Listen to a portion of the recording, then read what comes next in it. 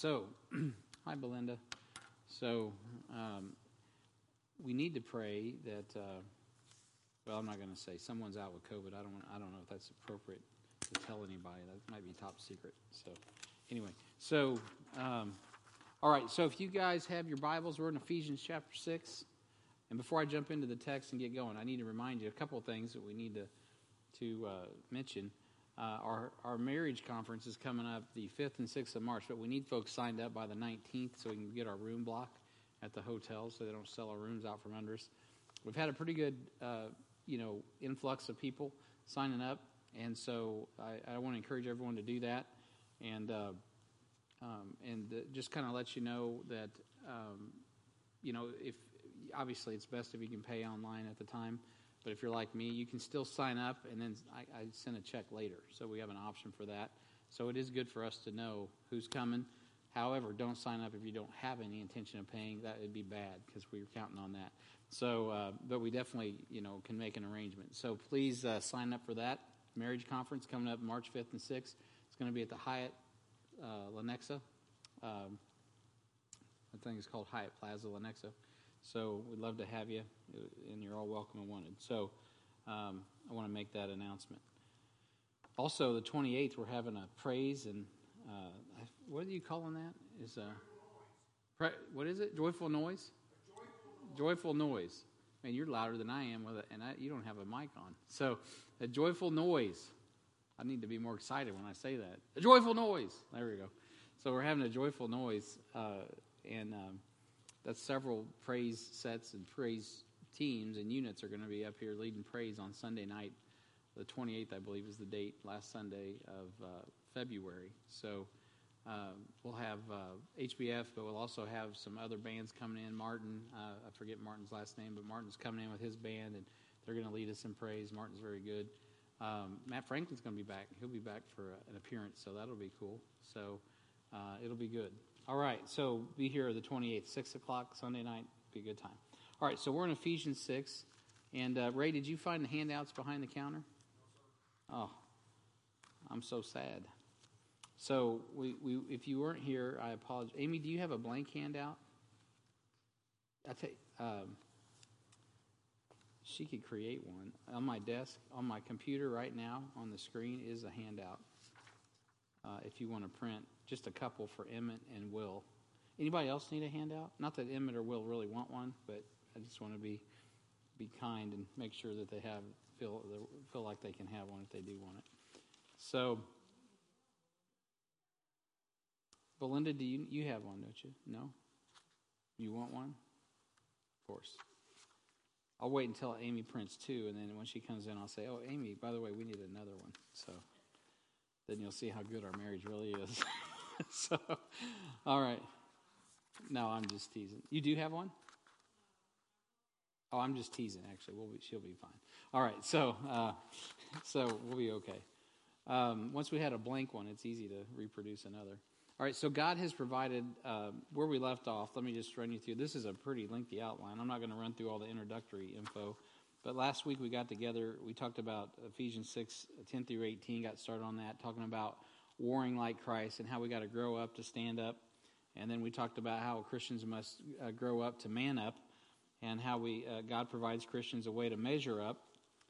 And then we in that time we talked about, and let me go kind of through the PowerPoint. Let me get to that slide where we left off. We were talking about just there's actually a way to measure your spiritual growth and development. And so I led you into the 7 stages of spiritual growth. There it is, that measuring stick. So we took some time and touched on those lightly. And then the next one was we talked about how the Christian who grows Christians who grow up have to power up to stand up in an evil day. We're going to talk more about that in the next section. And so that's a cute little picture there. So Paul says, "Finally, my brethren, be strong in the Lord and the power of his might." And we spent some time in chapter 6 and verse 10. We talked about placing our faith in God's might. And then how the Christian warrior places no confidence in the flesh, but power in the armor of God. And then we ended up, really, that's where we left off. Let me get to the slide. Yeah, right here is where we finished this point up in Romans chapter 7, verse 18. So we left off last week. Oops. What in the world? Oh, we just lost something there. I don't know what happened. So in we were in Romans chapter 7. Ray, is this something I'm going to get back, you think? Okay. So that's where we left off. And let me just pick it back up. So God has provided us all the power we need through Him. Our job is to put on the whole armor of God. So let's just pick up the text once again. We were in Ephesians chapter 6, and for those that weren't here prior to that, we spent quite a good deal of time talking about how important the first 9 chapters, or 9 verses are, to the last part of the armor. Everybody jumps to Ephesians 6 and jumps to the armor of God. But really, before you get into the armor, you got to grow up. So it starts with children, with servants, with masters. Also, the fathers mentioned in there. We had a lot to say about that. And then finally, you get to verse 10. It says, "Finally, my brethren, be strong in the Lord and in the power of His might. Put on the whole armor of God, that you may be able to stand against the wiles of the devil. For we wrestle not against flesh and blood, but against principalities, against powers, against the rulers of the darkness of this world, against spiritual wickedness in high places. Wherefore, take unto you the whole armor of God, that you may be able to withstand in the evil day, and having done all to stand therefore, having your loins girded about with truth, and having on the breastplate of righteousness, and your feet shod with the preparation of the gospel of peace. Above all, taking the shield of faith, wherewith you shall be able to quench all the fiery darts of the wicked, and take the helmet of salvation and the sword of the Spirit, which is the word of God, praying always with all prayer and supplication in the Spirit, and watching thereunto with all perseverance and supplication for all saints." All right, so that's really that's the text that we're working with. When we get to verse 11, in particular, it says, "Put on the whole armor of God," not just a piece of it, "that you may be able to stand against the wiles of the devil." So God has provided us all the power. That's the blank there if you got to fill in the blank. And we're going to need 3, by the way. Oh, you did? You can hear me? I shouldn't have said that. No, I'm just kidding. I didn't say. Here you go. Hey, here you go. Thank you, honey.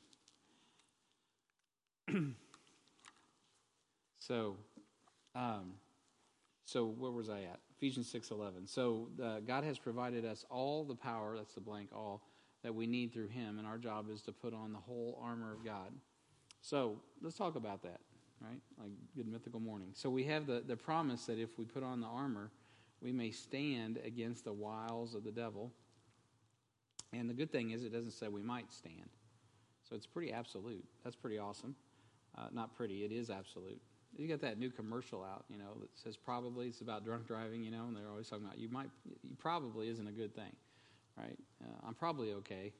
And they go through all those scenarios of people, my parachute might work. It's probably okay. Well, that's not very reassuring, right? Well, you know what? This is pretty awesome because it does tell us that the whole armor of God, it will work, right? God has given us all the power we need. So when we put that on, it'll give us the grace to, stand against the wiles of the devil. We may be able to stand against the wiles of the devil. So put on the whole armor of God. Notice that it says devil with a small d and not devil with a capital D. What's the difference between that proper noun versus just this lowercase devil?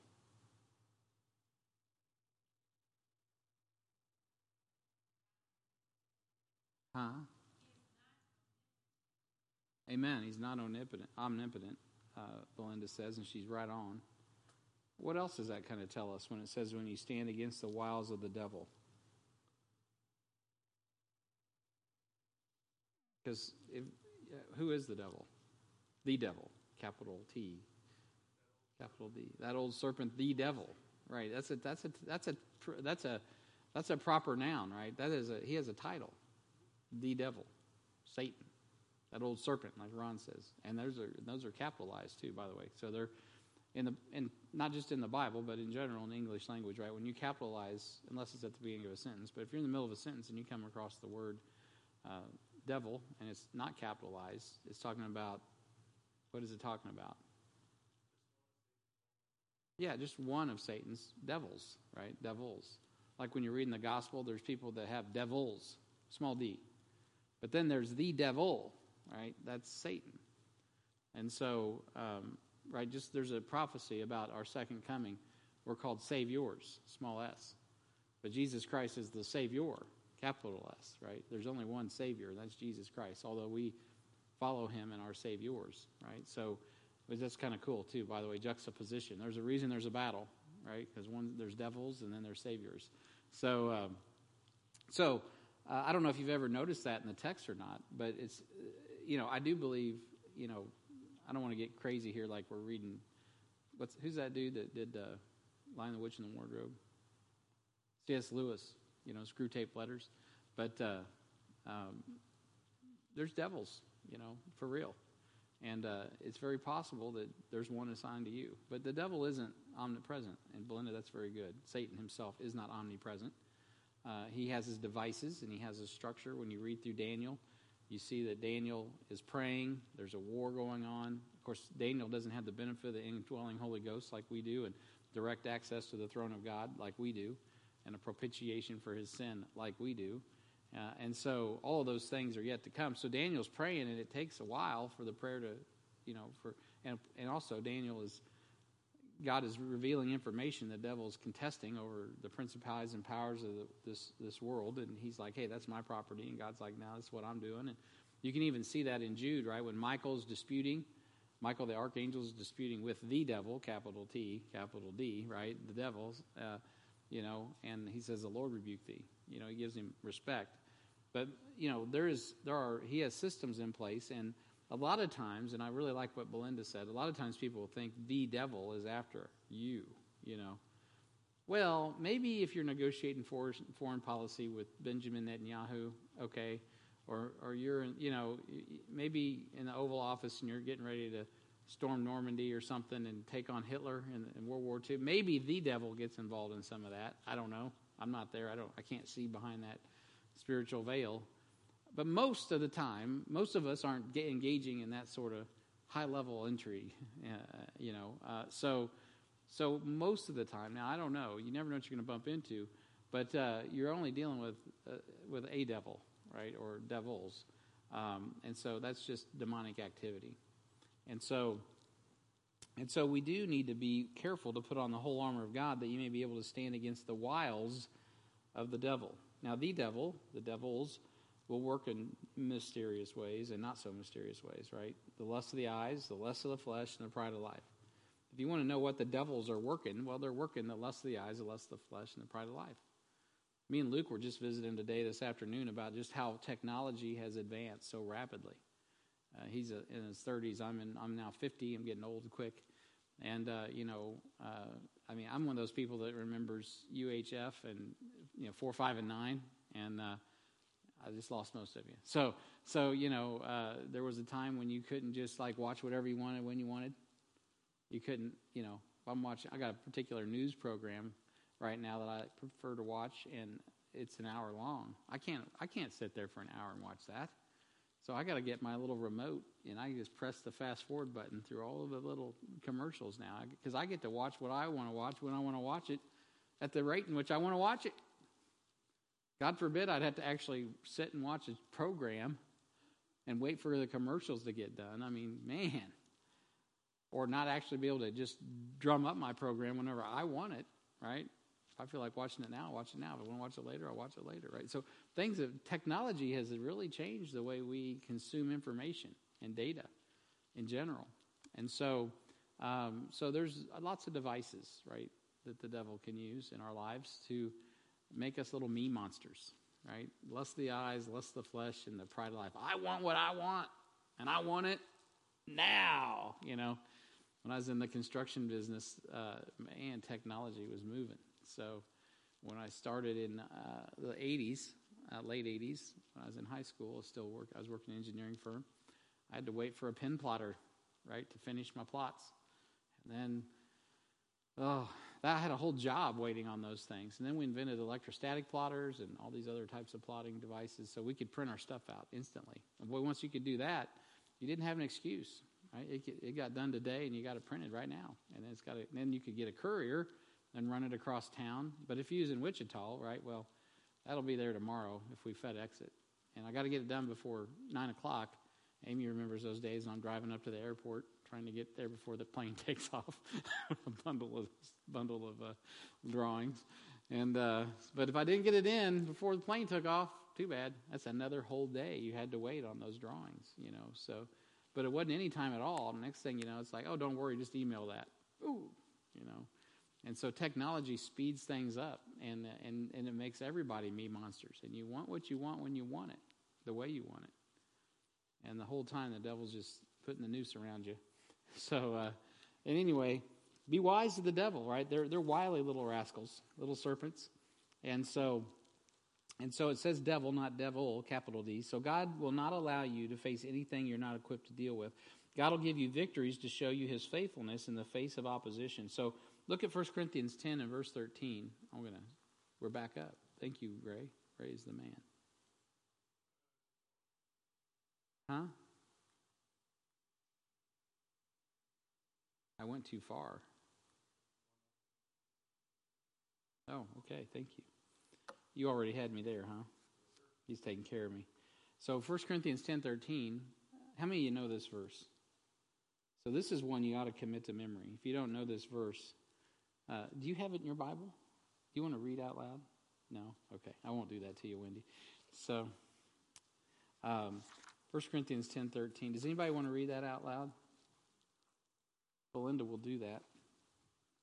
All right, Belinda. I would toss this to you, but that would really be a bad thing. Yeah, Ron would hurt me. So here you go. Thank you. Yeah, you get to own that until the next person. 1 Corinthians 10:13. Yes. There hath no temptation taken you, but such as common to man. But God is faithful, who will not suffer you to be tempted above that you are able, but will with the temptation also make a way to escape, that you may be able to bear it. Amen. That's pretty self-explanatory. It's WYSIWYG, right? What sees what you get. So, no temptation. I'd like to believe this isn't true. Anybody sometimes wish that wasn't true? That there is no temptation taking you, but such as is common to man. That's the first trick the devil tries to tell you, is that whatever you're being tempted with is unique to you, and you're the only one. No, it's not true. We're all tempted. Lust the eyes, lust the flesh, the pride of life. It's that simple. 1 John. And he goes on to say, but God is faithful, who will not suffer you to be tempted above that you're able. That's the verse that's kind of like, ouch. That means when I give in to temptation, why is that? Because yeah. I believe the lie that it's a lot easier to say, well, Amy sees me struggle with this, doesn't it? At night, she's like, I'm like, honey, I want to eat sweets. I just want to eat sweets. There's something about after the sun goes down, my taste buds turn on to sweets, I'm just like, and I know I shouldn't, especially right now. I'm trying to lose weight. And so I got these cheater bars that are like protein, but they got the sweet, but you still can't eat 10 of those, you can. So, or a little dab of honey, in your peanut butter, protein peanut butter, but then you like squirt extra because you're really wanting some sweet. So, I'd like to say, I just can't control myself. But the truth is, I can control myself. I just choose not to. Because there's no temptation taking me. Even a bottle of honey. There's no temptation taking me. I'm not Winnie the Pooh, man. So there's no temptation taking me but such as is common to man. So if I choose to do what I shouldn't do, or I know I ought not to do, guess what? That's not me. Because God has promised me. Hey, man, good to see you, Brian. Amy, do we got another one of those? God's promised me that there is no temptation that's taken me but such is common to man, and he has made a way. God is faithful, who will not suffer or allow me to be tempted above that you're able, but will with the temptation also make a way to escape, that you may be able to bear it. So there's a lot in that passage too when it comes to spiritual warfare. So we got to know that when we're tempted, there is a way to escape. I know in times I'd be like, well, you just got to capitulate. No, you don't. We don't have to capitulate. That's what it says. There is a way to escape. But we like to think, no, there wasn't a way to escape. The devil made me do it. Nope. The devil, in Ephesians chapter 6 and 11 didn't make you do it. Because you're a child of God. You're a soldier of God. You don't need to be doing that. The problem is we break down in our mind. That's why we don't wrestle against flesh and blood, but against principalities and powers and spiritual wickedness in high places. But the weapons of our warfare are not carnal, but they're spiritual, and they're mighty through God to the pulling down of strongholds. So it's a spiritual battle that we engage in, and it is taking place in the mind. I like what Steve said a couple weeks ago. He said, you don't do anything until you thought it. And that's true. So we got to capture those things in our mind. So God equips us to stand in the face of the devil's wiles, or the wiles of the devils, however you want to say that. And the devil doesn't attack head on. He is subtle and he's quiet. Our job is to execute judgment as we find sin in our lives and the lives of those with whom God has entrusted us. So I put this massively long passage up here, which you probably won't be able to. You need to turn in your Bibles for this one, because it's a lot of text. You can probably barely read that. So, anybody want to read voluminous amounts of Numbers? If not, I will. Numbers 25 and verse 3. So, if you're not much familiar with the Bible, Numbers, there's the first 5 books of the Bible are written by Moses, and Numbers is recounting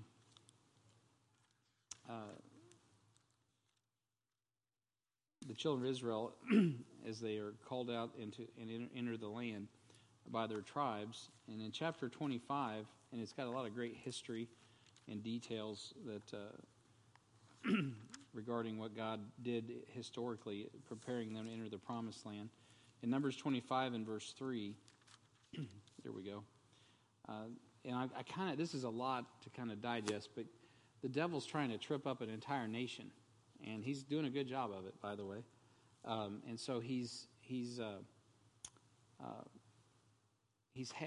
worked to through Balak and Balaam to get the children of Israel to take the daughters of the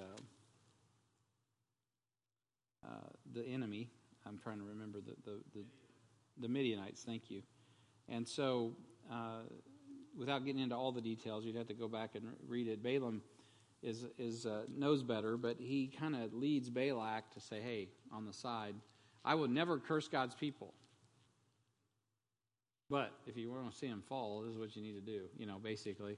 So he goes around and he says, much marriage. So he ends up basically tricking them, or not tricking them, but getting them to intermarry. It doesn't work out good. And finally the hammer drops. And that's where I'm going to bring this down, is where the hammer drops and God deals with it. So in Numbers chapter 25, God is putting a stop to this mess. And it says in Numbers 25:3, and Israel joined himself unto Baal Peor. Now this is a god, and the God gets angry, because you're not to serve any other god but him. And they did this because they took on these Midianitish women, and they served those gods, and then the men started serving those gods, and now God's hot as a firecracker. And the anger of the Lord was kindled against Israel, and the Lord said unto Moses, take all the heads of the people and hang them up before the Lord against the sun, that the fierce anger of the Lord may be turned away from Israel. So much for gentle Jesus. God's like bringing down the hammer here. And so Moses said unto the judges of Israel, slay ye every one his men that were joined unto Baal Peor. And behold, one of the children of Israel came and brought unto his brethren a Midianitish woman in the sight of Moses, in the sight of the congregation of the children of Israel, who were weeping before the door of the tabernacle of the congregation. And when Phinehas, the son of Eleazar, the son of Aaron, the priest, saw it, he rose up from among the congregation, took a javelin in his hand, and he went after the man of Israel into the tent, and thrust both of them, the man of Israel and the woman, through her belly. Wow. So the plague was stayed from the children of Israel. And those that died in the plague were 24,000. And the Lord spake unto Moses, saying, Phinehas, the son of Eleazar, the son of Aaron, the priest, hath turned my wrath away from the children of Israel, while he was zealous for my sake among them, that I consume not the children of Israel in my jealousy. Wherefore say, behold, I give unto him my covenant of peace. Now, That's a crazy situation right there. And the story of Baal Peor in Numbers 25, when we find this, Moses executed judgment on those who joined themselves. Really, God did through Moses, but ultimately through Eleazar. But Moses executed judgment on those who joined themselves with the sin of Baal Peor. Now, in Numbers 25 and verse 18, it states that they were beguiled. There's a reason I chose this passage, because in verse 18, it says that they were beguiled by the wiles of that false religion. So down in verse 18 of Numbers, it says, "For they vex you with their wiles, wherewith they have beguiled you in the matter of Peor, in the matter of Cosbi," not Bill, "the daughter of a prince of Midian, their sister, which was slain in the day of the plague of Peor's sake." And so this is a situation where they've been beguiled. It's the wiles of the devils that has beguiled these women. They were beguiled ultimately by Balaam and Balak, and that's not forgotten all the way. It's all the way. You'll find it all the way in the book of Revelation, chapter 2 and 3. There, dealing with false religion, all the way through the Bible. When you get to Revelation 17 and 18, Revelation 17 deals with a false religious system that gets people drunk and takes them to bed. Right? So what is that all about? It's about compromising and beguiling people, even through religious systems. Right? This is a religious situation, sex and religion mixed together, beguiling God's people, taking them off track. And so lust of the eyes, lust of the flesh, pride of life, all three of those things are happening. And the devil's wily. That's the point. This wasn't Balaam wanted to curse God's people, but he couldn't just come right out and curse them. The devil would like to I was just talking with Amy this morning. I'm like, the devil hates us. He'd love to kill us and our kids. But he can't, because God's using us. Just like you and the church. And the devil would love to just destroy us, but he just can't. But you know what he will do? He'll try to find ways to get us to do stupid stuff, to hurt ourselves, just like the children of Israel, and not judge our own sin, and not even see. I mean, when you think about beguiled in Genesis, who was beguiled in Genesis 3? Eve was beguiled. Well, Adam wasn't, but Eve was. Yeah. So Adam knew better, and Eve was beguiled. So Eve was beguiled, and Adam wasn't man enough to put a stop to it for whatever reason, and he went along with it too. And so, but it's very clear in the Bible, Eve was beguiled, Adam wasn't. And so, there's a lot of question marks there, and I'm not going to answer them because I don't know that we'll ever answer them until we get to heaven. But the point is that all the way through, excuse me, I did not bring my water. Thank you. There's a sweet lady that's going to help.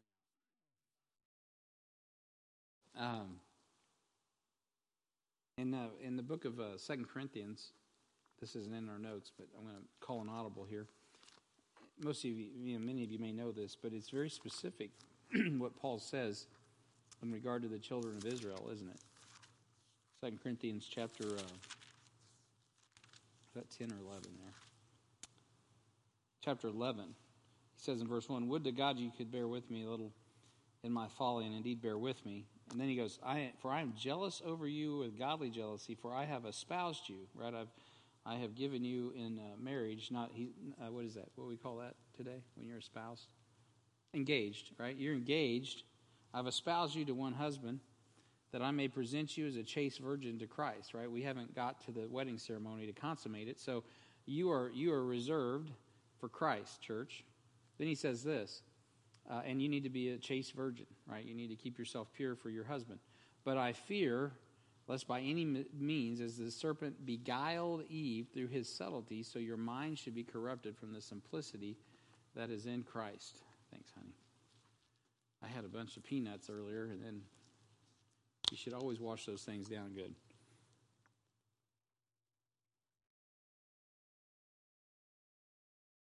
Paul's not kidding here. He's saying, I'm going to use some analogies here so you can kind of follow along, but I don't want you to be beguiled by the devil, right? The wiles of the devil. Lust of the eyes, lust of the flesh, pride of life. Those are the three things that the devil attacks in the garden, and that's the three things he attacks on us. And it's not necessarily the devil, but it is the devils. And so don't kid yourself. A lot of the things in this world and the flesh are designed to attract to the lust of our eyes, the lust of our flesh, and the pride of life, which resonates from our heart. And man, like I said, and like Belinda said, really was a good point. The devil isn't omnipresent. He's not God. But he creates things. He's been around a long time, and he knows how frail we are. That's why we got to have the whole armor of God on. That's why we're talking about that. Okay, so in Numbers 25, we see that they were beguiled, and it brought judgment until someone stood up and judged sin.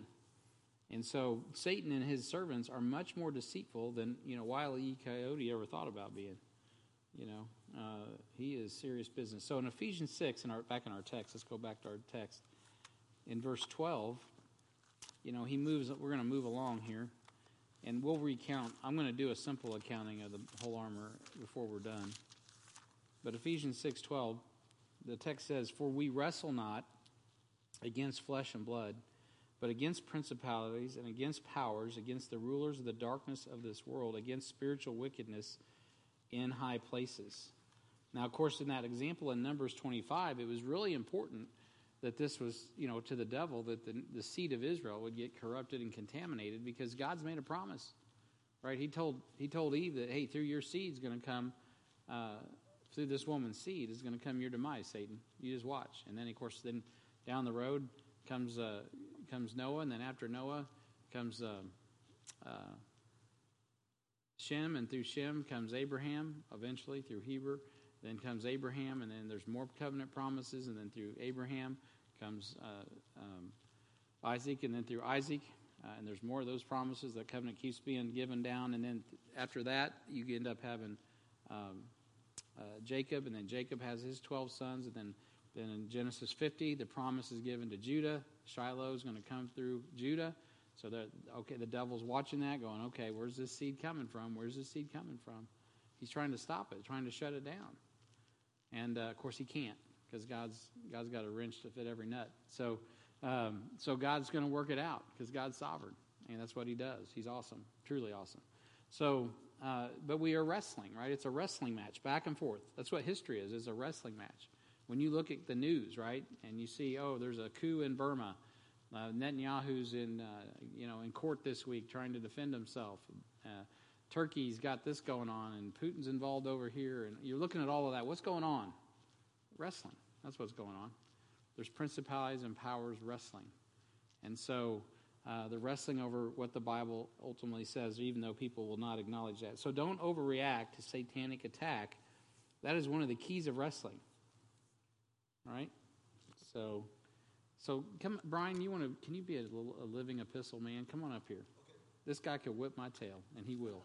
So we're not going to go live, brother, because I think you could put the hurt on me. But if Brian and I were like wrestling, right, and I start to just push up on him real fast, or he does that to me, and he doesn't respect. He thinks I'm just a pushover, right? He's just going to just push on me. Well, I'm going to just take him and throw him. That's what I'm going to do. A good wrestler. That's what he's going to do. So you ever see those wrestlers when they're tied up, man, they're like that. There's a reason that they don't just make a lunge all of a sudden, because they're going back and forth. In wrestling, if you push too hard, if I'm pushing too hard against Brian, he's got a good name, then he's going to throw me over there. But if he pushes too hard on me, I'm going to throw him over there. So we wrestle. That's good, man. Right. That's one good illustration. So I wouldn't want to wrestle Brian. He'd probably put the hurt on me. But anyway, so when you wrestle, you got to be aware all the time. You keep everything's in your hips, your loins, right? Gird about with truth.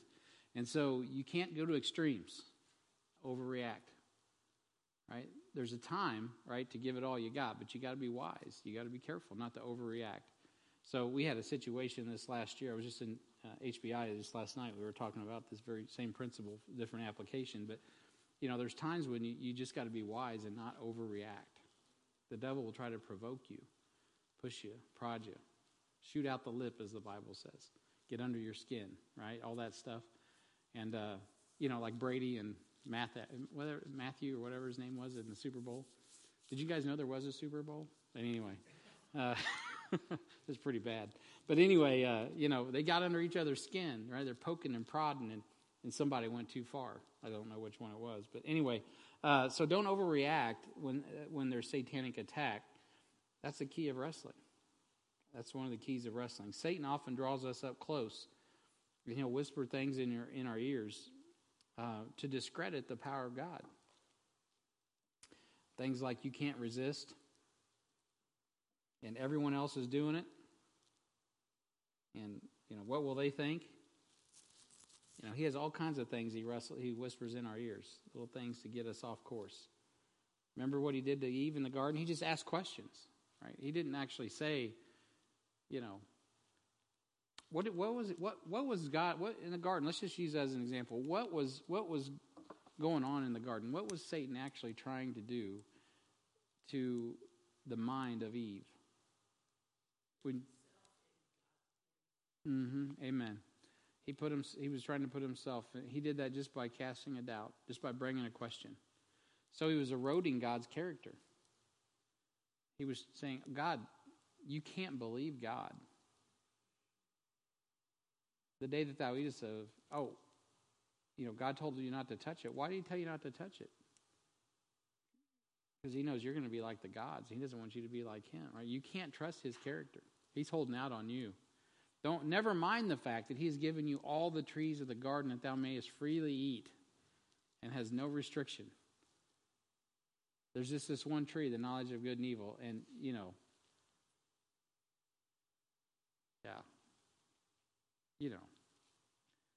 and he just gives her enough doubt to start thinking, maybe he's right. She saw that the tree was good. That's where we get the lust of the eyes, lust of the flesh, and the pride of life.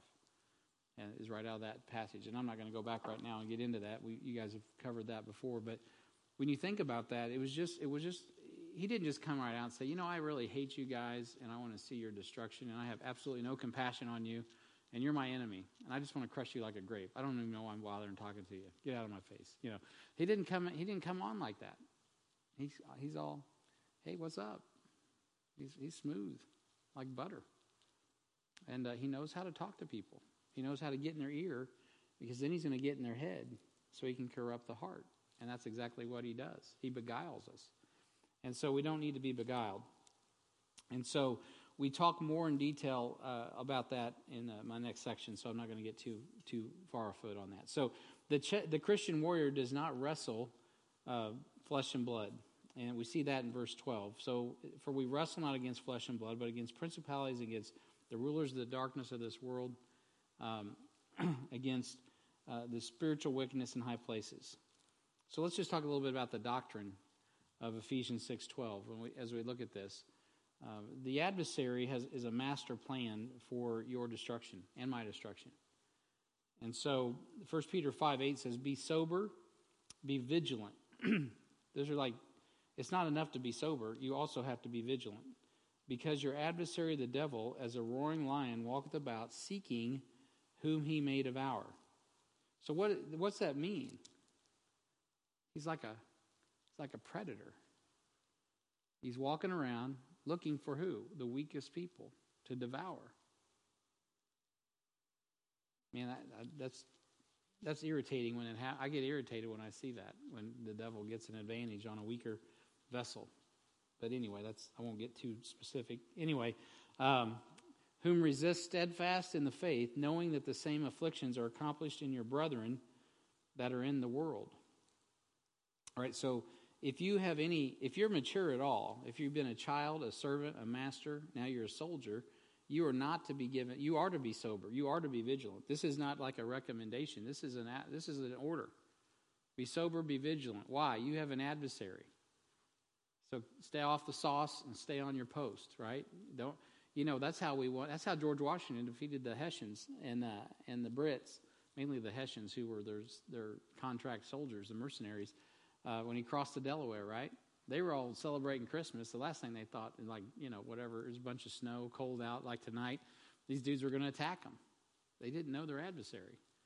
Man, George Washington, of course, he was just throwing the ball. He was throwing a Hail Mary pass, but God blessed it, right? So he just went after it, and he caught them off guard. And so we are not to be caught off guard. We're to be sober and vigilant. Those guys were drunk as skunks celebrating Christmas and, partying it up. And next thing you know, they got lead balls flying through the building, and shooting them, and it's all breaking loose. So you got to be vigilant because the adversary wants to he wants to prey on you. He's looking for the weaknesses that he can exploit. When you see he's not nice. Oh, I'm sorry. Do you have a soft spot there? Is that hurt right there? Right there? He just keeps hitting it. If you're wrestling somebody, same analogy, right? If they're weak, they can't stop you from shooting a single leg. Well, what are you going to shoot? Single leg, right? They don't care. If the adversary knows you're hurt, guess that's where he's going to go. He's going to keep after it. He does not care. He hates you. I think a lot of people have a love affair with the devil. They don't even understand who they're dealing with. This guy's, he's wicked, man. When that really came to me once was when I was a young Christian. I was about 2 years old, maybe not even that old. I mean, I was like 19, whatever. So I had gotten saved when I was 16, just about turned 17. And I was probably about 18 or 19, I don't remember. But I went to see my great-grandma Hart in the nursing home. And I hadn't really frequented nursing homes in my life. Before that, I'd always seen my Grandma Hart over at my Aunt Dolores', my great-aunt Dolores' house. But now she's in a nursing home.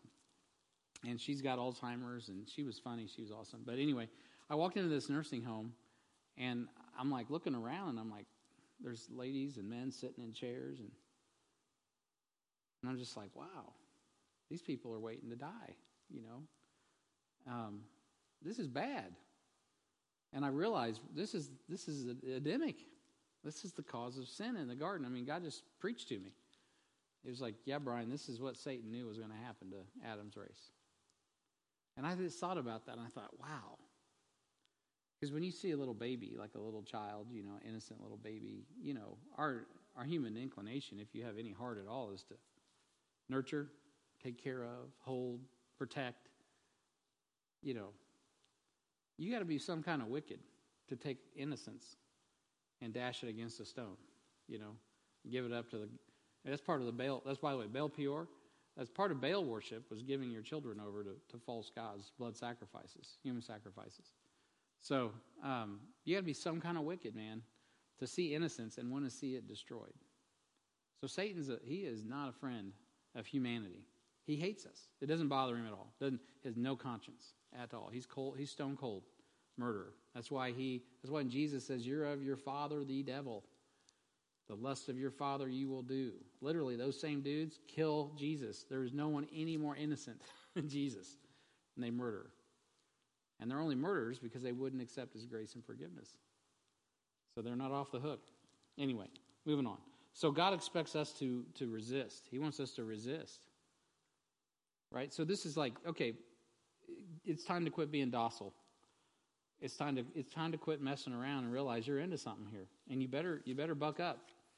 And because he doesn't just want us to resist, he wants us to win. Right? This is not enough, Daniel. You got to win. Mr. Miyagi says, you can't quit now. Right? We're going to heal you up and get back out there because you got to win. Of course, that's a movie. But there are forces at work at the highest levels.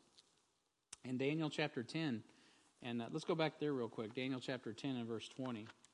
Ezekiel, Daniel. I don't have this in my notes, so I'm going to have to look this one up. So Daniel chapter 10, check this out, down in verse 20. The Bible says, I was mentioning this earlier, alluding to this. I'll pick it up in verse 18. Wait.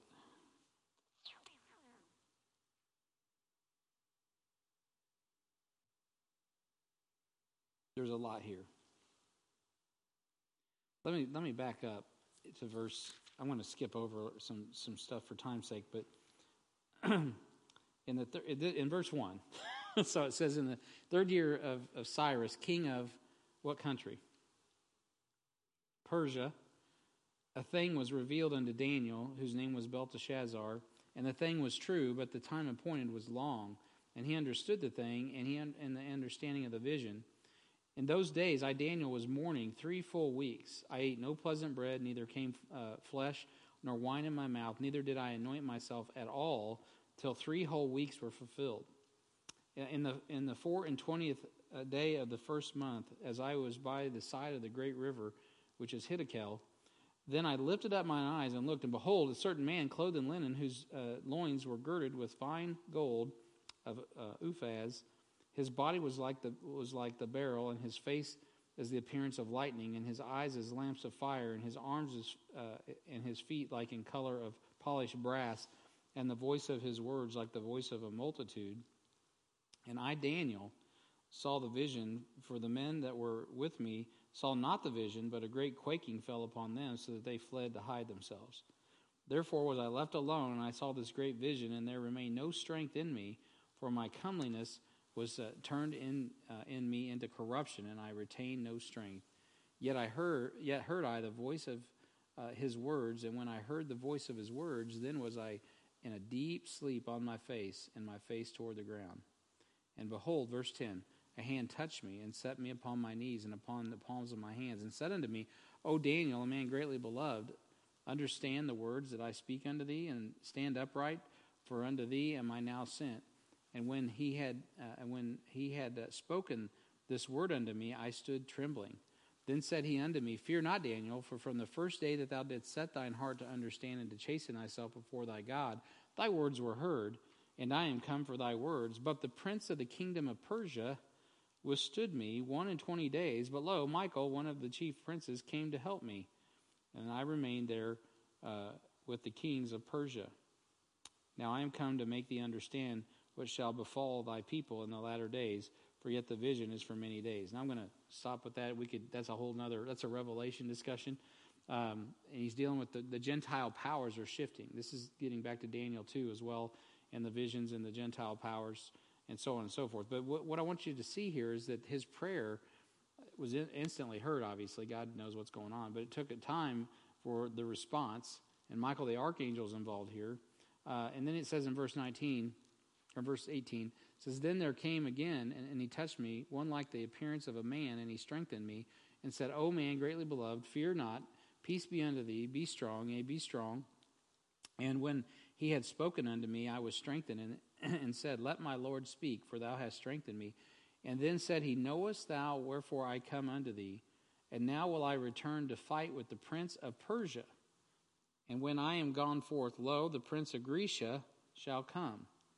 But I will show thee that which is noted in the scripture of truth, that there is none that holdeth with me in these things, but Michael your prince. So his prince is Michael. Okay, what is he talking about here? These are angelic hosts that he's dealing with. So when Paul is talking about principalities and powers and spiritual wickedness in high places, he's dealing with these angelic forces. So there are forces at work at the highest levels. And Michael's invoked here. When we get to the book of Jude, in the back of the New Testament, right before Revelation, it's a tiny chapter book. If you go back there and look at Jude chapter 1, or I'll put it up on the screen. I think I got it. Yeah, Jude chapter 1. There's only one chapter. So verse 9 of Jude, it says, Yet the archangel, yet Michael the archangel, when contending with the devil, he disputed about the body of Moses, durst not bring against him a railing accusation, but said, Lord, rebuke thee. Now, you can be wondering what's that about with the body of Moses. That's, again, we'll save that for our Revelation study of the two witnesses, the Revelation and all that. But there's a problem with Moses' body, and obviously Michael's claiming it, and Satan's claiming it. And Michael says, hey, I'm here from headquarters. You take it up with the boss, and that's it. The Lord rebuke thee. I'm not going to argue with you. I'm just doing what you got a problem. Go take it to Jesus. And of course, the devil will resist the devil, and what will he do? Flee. He'll flee. That's right. Since Satan's pride convinces him he can challenge the highest of the angels, he will have no problem challenging you. I mean, you really don't want to wrangle with the devil. I mean, the capital D devil. And fortunately for most of us, unless we're in something like Daniel, who happens to be in the seat of Gentile power, Nebuchadnezzar's court, in a time of transition, which, again, I'm not making funnies when I talk about some of the things that's going on in our world history right now, current events. There's a lot of transitioning going on. In 2018, when Donald Trump, it would have been crazy to be in the Oval Office and in the meetings going around moving the capital of Jerusalem from Tel Aviv, capital of Israel from Tel Aviv to Jerusalem. Because that's a major. That's like Cyrus, king of Persia. That's like Nebuchadnezzar, major. Those are big. That's Alexander the Great type of stuff going on. That's Harry S. Truman stuff. So there's those types of huge shifts that have a huge implications prophetically. I'm glad I'm not there, but something is going on in the heavenlies, and there's disputes. No, you can't do that, or yes, I'm going to do that. I don't know what goes on. I'm just reading Daniel, going, these principalities and powers. I'm not talking about people. People are like puppets, and the more we go on in history, you can see that. And so man, there's a lot going on. That's why we're to pray for kings and all that are in authority, that we may lead a quiet and peaceable life. Because while they're arguing over there, what really is going on is they're setting a pick, so we can go over here and do what we're supposed to do. And that's take care of God's business and get the gospel where it needs to go on time. So anyway, so we must respond as Michael did. He took it to the Lord. I mean, we're learning some strategy here on how we're expected not only to resist but to win. Satan's pride convinces him he can get anybody, and he believes that. He believes he's going to overthrow Jesus. His scales are his pride. And you read Job and read about Leviathan, which is a type of Satan, and man, he's just full of scales, and those scales are pride, just like a serpent. They're just interlocking. And so we got to be like Michael and say, you know what? I'm going to take these cares, I'm going to cast them on the Lord. Job was wise enough not to meddle with things that were too high for him. Right? He's like, man, there's some stuff's just too high for me. I'll forget it. But what he did do is trust in the Lord's character. He's like, Satan, and you know what Job was dealing with? He was caught in the crossfire of a dispute between God and Satan. Satan comes to him and says, hey, what about Job? Job comes up in the conversation. Actually, God brings up Job. Hey, what about Job? Why don't you try Job? And he goes after Job. And you know what? He says, you know what? You touch him. You take this. He's gonna turn on you. He's gonna turn on you. And all of those things, he never turned on God. He held up better than Satan, Lucifer. Satan is not omnipresent, but he communicates and communes with his servants through preachers and special worship services. Satan is wily. So understanding God is good is the key to conquering lies from the adversary. That there's one thing that if you're in a spiritual war, one of the things you really got to understand, a couple things. Number one, God is good. If the adversary can get you to really believe God isn't good, every atheist or whatever, every critic you talk to, well, why does God allow starving African, all this stuff. We're not going to talk about sin. We're not going to talk about the human condition. We're not going to talk about the lengths that God has gone to redeem man. We're not going to take any responsibility upon ourselves to spread the gospel and help people understand that. I mean, there's all these devices. It's all about saying, well, God's no good. His character stinks. If he really was good, he wouldn't allow all this. He would serve me. Because we really don't know who he is. We don't get it. We're so fortunate he has served us, and he has given his son for us, and he has loved us. He's already done that. So Satan's forces are organized, and they work systematically. Look over in Mark chapter 5 and verse 9. I don't have a slide for that. Mark chapter 4 and verse 9.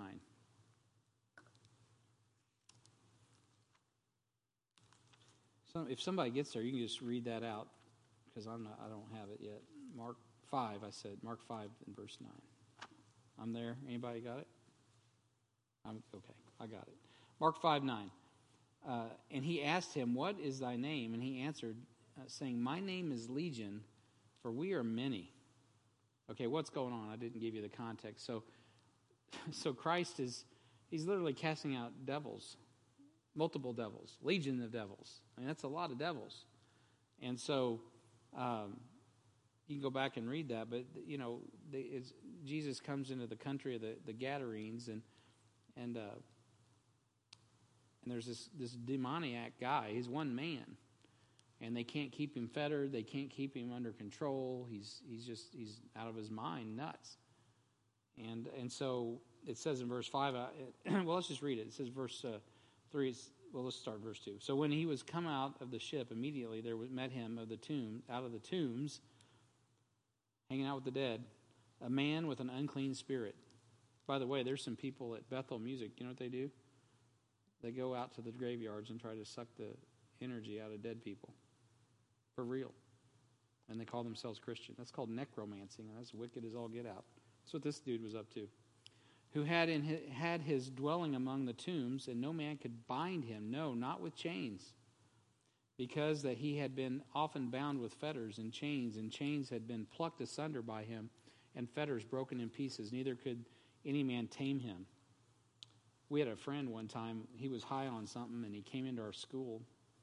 And Amy, were you in that class with me when John Walsh came in? And we were Mr. Argetsinger's class. Anyway, this dude, he's a friend of mine. But anyway, he comes in, and he's high as a kite.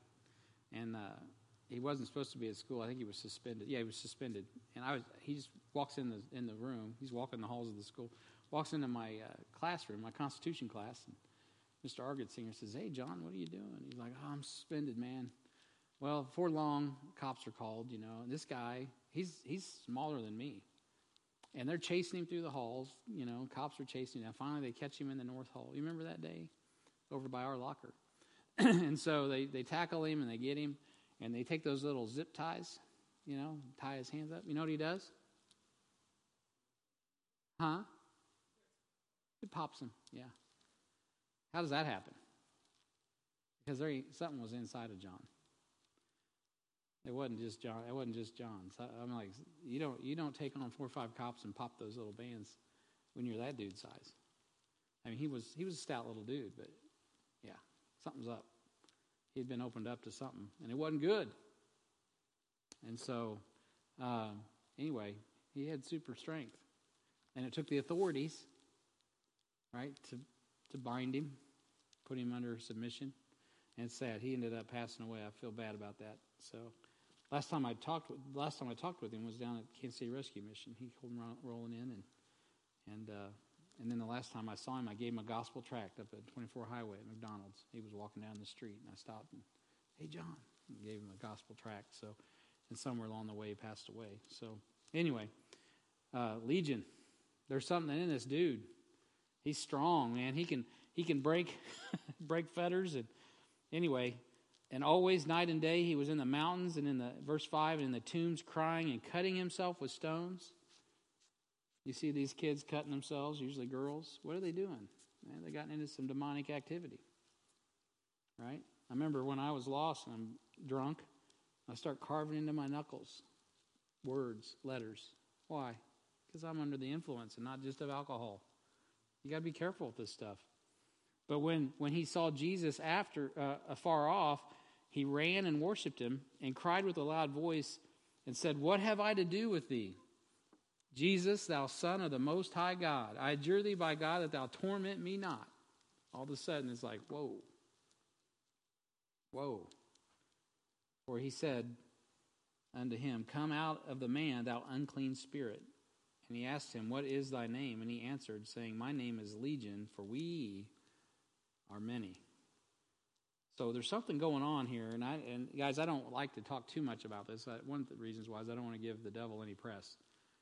But there is a time-space situation here that is just not in our realm, right? It's like it's not me, it's we. So this guy's under the influence of multiple. What is a demon, by the way? What is a demon? Huh? Yeah, they're fallen angels. They're just fallen angels. But they are. A third of the angels fell. They're just fallen angels. That's all they are.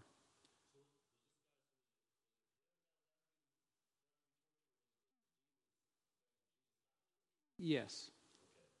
Yeah, the answer is yes. When you're dealing with someone that's like that, they're speaking through that person. Typically, I don't know. I don't want to get too far into that. My experience, for what it's worth, probably is the guy didn't even probably remember it, right? But, consciousness needs to come in and out, with or without other agents helping. when you're dealing with people like that. But again, I don't want to get too into that. But he said unto him, Come out of the man, thou unclean spirit. Verse 9, and he asked him, What is thy name? And he answered, saying, My name is Legion, for we are many. And he besought him much that he would not send them away out of the country. Now there was nigh unto the mountains a great herd of swine feeding, which is always a theological question, but I won't get into that either. And all the devils besought him, saying, Send us into the swine, that we may enter into them. And forthwith Jesus gave them leave, and the unclean spirits went out and entered into the swine, and the herd ran violently down a steep place into the sea. They were about 2,000, and were choked in the sea. That's a lot of pigs, 2,000 of them, and they ran in the sea, and they fed the swine, and they that fed the swine, and told it in the city, in the country, and they went out to see what it was that was done. And they came to Jesus and see him that was possessed with the devil. Notice it's just the devil at that point. And had the legion sitting, sitting and clothed and in his right mind, and they were afraid because they saw that Jesus had some power. This dude was off the hook until he met Jesus. Amen. We could preach that. That's a message. Man, his guy's off the chain. Nobody but Jesus. Jesus put him in his right mind. And they're scared. They were scared of that dude because they couldn't control him. They're scared of this dude because he just took care of it. They're like, whoa, this dude is Messiah, right? This must be Messiah. That's what they should have been thinking, because it was. Even the devils obey him, right? So anyway, you get the point. No other name but Jesus. Now, you don't want to be like Carmen back in the day when I first got saved, this Christian singer dude.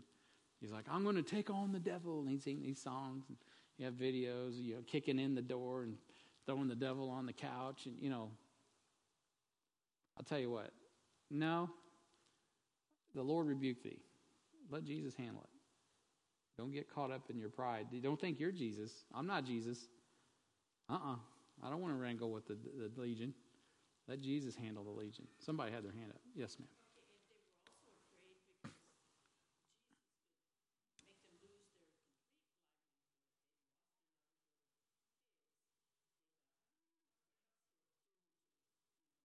Oh, good point. Yeah, because he took their pig industry, just went out in the lake. So, good point. Yeah. Yeah, they were scared of Jesus' influence in the culture.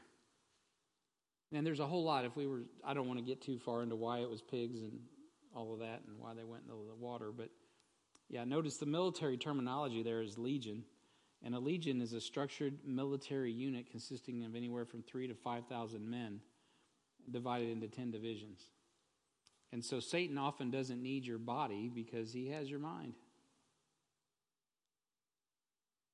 Right? He doesn't need your body, and even more as we see the day of the Lord approaching. So Satan is not omnipresent, but he communicates and communes with his servants through preachers and special worship services, I should say, not work services, so, which in my parenthesis is rock concerts. So we get up here and we praise the Lord. Well, the devil, Freddie Mercury does too, but he's not praising the God of Abraham, Isaac, and Jacob. Not anymore. No, he's where he's at. So worship is what the devil does. He's good at it. He used to be the anointed cherub. That was his job. And so that's why he's built with pipes, Ezekiel chapter 28. So, yeah, he knows how to throw a party and he knows how to worship, but he's not going to give the glory to God. As a matter of fact, he'll get you singing songs like Running with the Devil and Highway to Hell, and everybody's like, yeah, I'm going to go to hell with my buddies. Yes, you will. Just keep going. That's exactly what he wants. And it ain't going to be fun. So you and I are strategic objectives of Satan. For Satan. So if Satan convinces you of his lies, or me, he will have gained a family. If he gains enough families, he gains a culture. And after he gains the culture, he conquers a nation. and people groups, and he wrestles them into bondage. That's what wrestling's about, putting people in bondage. If you're wrestling somebody, ultimately that's what you do. You pin them down. You get them to submit to you. You put them under your control. It's an issue of submission. So do you hear Goliath calling? Right? Is he really is God allowing him to challenge you? Think about that. There was a challenge. Everybody was submitting to one dude who had 6 fingers, 6 toes, a giant of a man, scared to death. But there was one kid who's like, what are we talking about here? What? I mean, he's on our property. He's blaspheming our God. So what? He's tall and he's got 6 toes and 6 feet and 4 brothers. Come on, man. Somebody kill this dude. Who's going to do it? Everybody else is asking, can we do it? David's like, who's going to do it? Why haven't we done it already? I mean, come on. And they think he's just jacking around, but he's serious. Why? Well, because of what I was saying earlier. David understood something. He was resisting and expected to win. How far are you going to go with blaspheming God and allowing God and allowing it to go forward? It's like somebody's got to put an end to this mess. And so they go and talk smack, and David wins. That's what happened. Of course, David's a type of who? The Lord Jesus Christ. That's right. David's a type of Christ. That promised seed. So, have you ever noticed that the preachers God uses end up speaking oftentimes to political issues in their time? It's because ultimately a servant of God will impact culture and courses of countries as they stand and reproduce truth. Now, that's not popular among Baptists especially, but it's actually absolutely true. It doesn't matter. It's a fact of history. It's not anything to argue about. I personally don't seek that. Don't want to be a part of that. As a matter of fact, I stay away from it. When I talk to politicians, I say, leave us alone and support Israel. Those 2 things. That's always my same answer. Support the nation of Israel because that's a blessing to our country, and please leave us alone. Let us be free. I really don't want your help, and, praise the Lord, God's taking care of us. Just keep us free. That's all I want. And let us preach. And I'm happy. I don't really, you don't see a lot of politicians roaming around HBF because I'm not going to cart them up here in the pulpit and give away God's pulpit to politicians. It's not going to happen. And so, anyway, for what it's worth, that's nothing to do with the point I'm trying to make. But ultimately, preacher, you can go. J. Frank Norris. He was against communists, but he did have an ear of President Truman. Whether he was a rascal or not, whether you liked Billy Graham or not, Billy Graham, he influenced some people. I mean, it just happens. Ephesians 6:12 is also referring to the influence that Satan has on the governments of this world. Right? Principalities and powers and spiritual wickedness in high places. So that's ultimately really the primary thing. And we saw already in the book of Daniel, a snippet of what that's all about. So there's a lot going on. That's why you don't really have to worry about the capital T, capital D, devil, coming after you. Because, he doesn't have to for the most part. He's already working on it through his systematic way of dealing with culture and people and his devices. Right? So we're to know his devices. The more I preach, the more I sound like an old Baptist preacher. So Ephesians 6:12, let's just finish up there and we're done for tonight. We'll pick it back up next time when we talk about being wise to the enemy's tactics. Because I got more to say about this. Ephesians 6, verse 12, for we wrestle not against flesh and blood. Remember that. I have to remind myself of that. So what's that look like? Well, a lot of times somebody, we have the Lord's Supper for a reason. Right? So, because people in a church get cross with each other. Right? The Lord's Supper was about bringing the apostles together, letting them know what's coming. It's celebrating the Passover feast, Jesus himself being the Passover. All right, we get that. He's their sacrifice for sin. He's what's going to set them free, take them across the Red Sea and free them, spring them. Right, we get that. That's what we do. It's because of his death. Okay, so we are commanded to judge ourselves, come to the Lord's Supper, make sure we're right with one another, don't blaspheme the Lord, make sure we're unified, because unity, God has he puts a pretty high premium on unity. And so what happens, though, is the devil gets people to convince that they're wrestling against flesh and blood. So something goes wrong, and it does go wrong. People offend each other. It happens. Maybe it's your wife, maybe it's your husband, maybe it's your kids, maybe it's your sister in the church, your brother in the church. Wow, they cut me off. Wow, they didn't deal with me the way they should have dealt with me. Wow, I'm offended. Or worse yet, I'm not offended. They're just a jerk. Right, but you're really offended. Okay, so those things happen. Well, then you start to look at that person like they're a problem, or you have a problem with them, they have a problem with you, all that kind of stuff. And you really think you're wrestling, whether you acknowledge it or not, you really think you're wrestling with flesh and blood. You think that sister so-and-so or brother, whoever is an issue. But really what's going on is you're wrestling against principalities and powers and spiritual wickedness. You don't even know it. Because the Bible is clear that you don't wrestle flesh and blood. Something's going cross, someone's slandering you, someone's murmuring, somebody's complaining, somebody's, whatever. Anybody ever seen that happen? It happens all the time. As a matter of fact, Paul goes to Corinth and he's like, yeah, babies do that. That's what babies do. They're carnal. That's what until they get their mind renewed, they don't even know how to think or speak. So there's a time for that. But once you get older, you should be more vigilant and you should be more sober, and you should put a watch on guard your heart, guard your lips, guard your mind, right? Put on the whole armor of God. That's what Paul's talking about, because you don't wrestle against flesh and blood. If you have a weak spot, the devil will exploit it. And he will. And so the church should be about not entertaining, not about placating, but about equipping, building, galvanizing, growing, maturing, helping people see biblically what's going on. Because the devil wants to destroy every church that preaches the Bible, every family that holds fast to the Bible, every church, every family, every couple. The devil wants to destroy them, and if we give him a place, he'll let him. And in every one of those things, it's going to be, he did this, she did that, they did this, they did that, blah, blah, blah, blah, blah, blah, blah, blah, blah. No, the devil has a place. And you don't wrestle flesh and blood. That's what happens. And so that helped me out when I first came down here to Heartland. It helped me out a lot as a pastor. Just kind of, I would think about those things like God is good. And when it felt like things were going to blow up and the wheels were going to come off the church plant wagon, I just say, Lord, help. I'm not wrestling flesh and blood. Sister so-and-so is not mad at brother so-and-so. That's demonic, man.